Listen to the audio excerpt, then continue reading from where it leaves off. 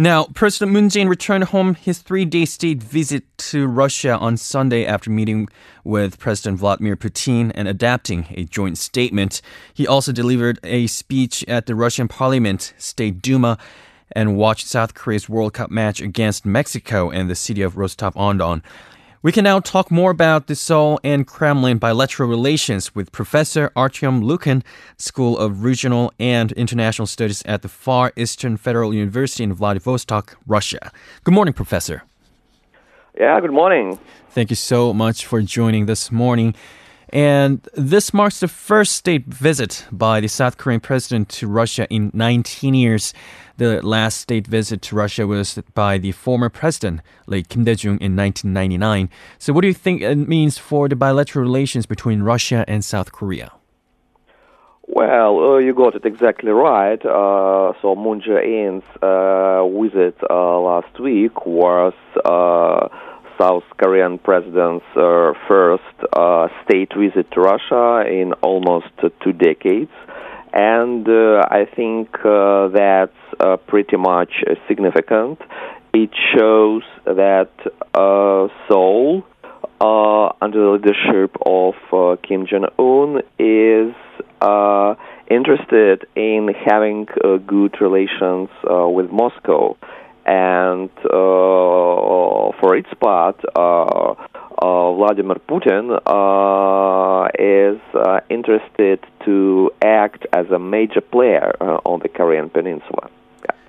And President Moon Jae-in became the very first South Korean leader to address the Russian parliament and State Duma. And according to South Korea's media reports, there were 3 standing ovations and 7 applause during the 18-minute speech, which seemed it was very well received. But in your view, how do you think his speech was received? Well, actually, I myself have not counted how many rounds of applause Moon Jae-in's speech attracted, but you're right. Actually, it's not very common for foreign state leaders to be to give speeches at the State Duma, Russia's lower house of parliament. So it's a kind of privilege, it's a kind of mark of respect that Russia accorded to Moon Jae-in by giving him this opportunity to directly address the Russian MPs. I have an impression that Moon Jae-in really has a very friendly, attitude from the Russians, including the members of parliament. I would say that I would even say that Moon Jae-in is probably one of the most popular foreign political leaders in Russia right now, and that's one reason he was so warmly received in the Russian parliament. Well, speaking of President Moon, I understand that you think the visit to Russia shows President Moon Jae-in's pragmatism, and how can you elaborate that? Well, I think you would agree with me that Moon Jae-in has always been a very, pragmatic politician. I mean, pragmatic in positive terms. If a politician wants to achieve results, they have to be pragmatic, right? And I think this is exactly the way that Moon Jae-in acts in. So his overriding objective is to move towards normalization on the Korean peninsula, is to advance the goal of eventual reunification of the Korean nation. And so Moon Jae-in is ready to engage anyone, to engage any party that might be helpful in achieving this top objective for him. And Russia's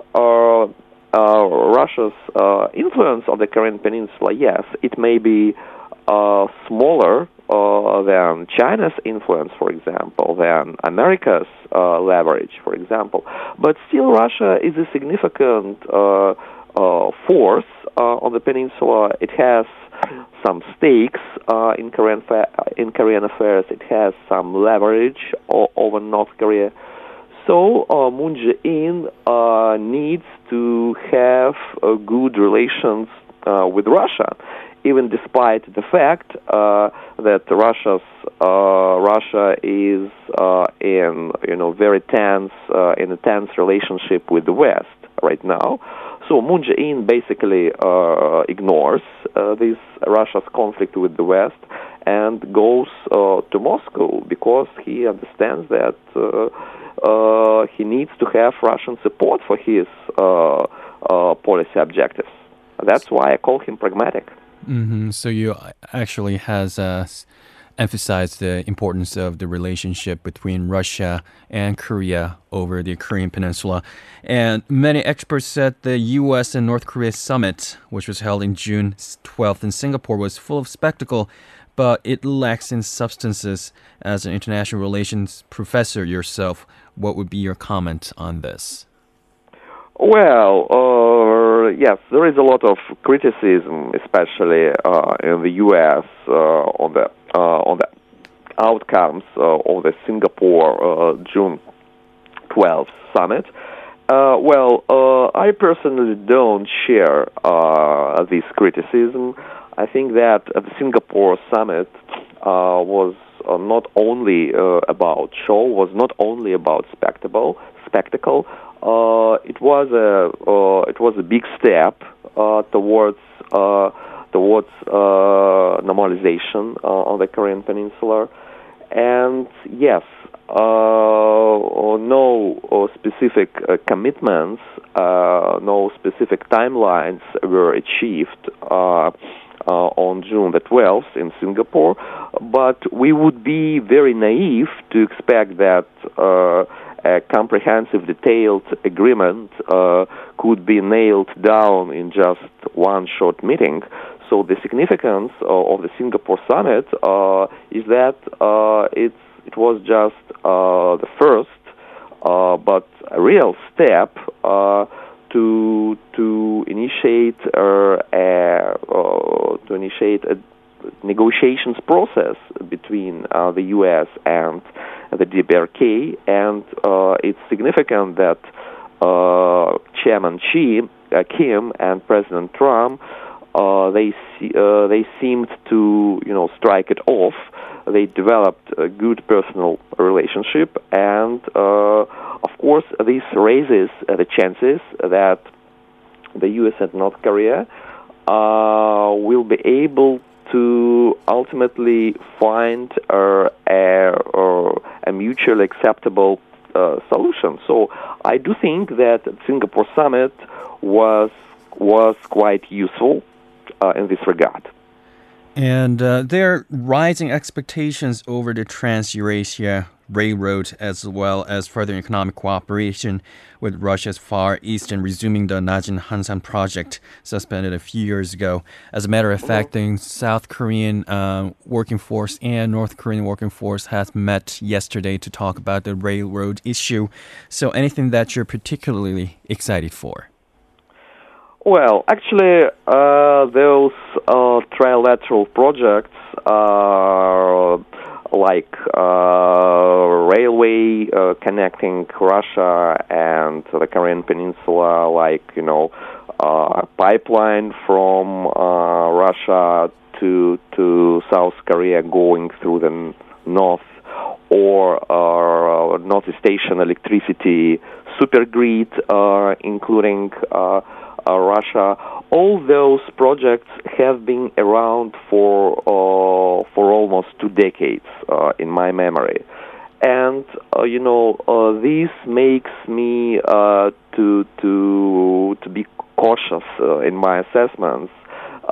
They have been discussed for 20 years already, and nothing has been implemented so far. I think it's a good sign that these projects have resurfaced again, that they are again under discussion. And in the joint statement of Putin and Moon, there is an agreement. There was an agreement that Russia and South Korea would, start assessing, would start studying these trilateral projects. But there is a very big, there is a very long distance from, assessments to the start of concrete implementation of such projects. And the main issue here, to me, is who is going to fund, who is going to finance those projects. For example, take the idea of a natural gas pipeline from Russia to South Korea. So the longest section of this pipeline clearly is going through, or will go through North Korea. So who will finance this section of pipeline? Clearly, it's not going to be North Korea. Russia. How about Russia? I don't think Russia is going to pick up the tab because Russia and Russia's gas corporation Gazprom, they now have to operate under very tight budget, constraints. So it leaves us with the option of South Korean financing. But will the South Korean government or South Korean corporations be ready to underwrite all the risks that such a project involves? After all, this project costs billions and billions of dollars. So who is going to assume all the financial risks involved in the pipeline and other trilateral projects? That's the most important question for me right now, because without money, obviously, you can't do anything.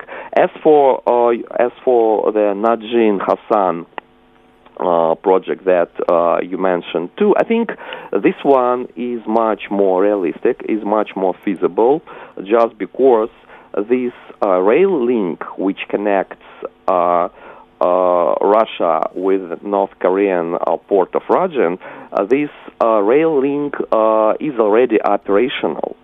It became operational in 2013. So it can now be used technically without no problems. And Russia actually uses this railway, but the problem is that South Korea withdrew from this project a few years ago when the situation on the Korean Peninsula escalated. So the point is to bring the South Korean business back into this project. Okay, it will not require a lot of investment. I think that's realistic, yes. Thank you, Professor. I'm sorry we're running out of time, but thank you so much for joining this morning. And coming up, we have the latest report on the nuclear weapons around the world.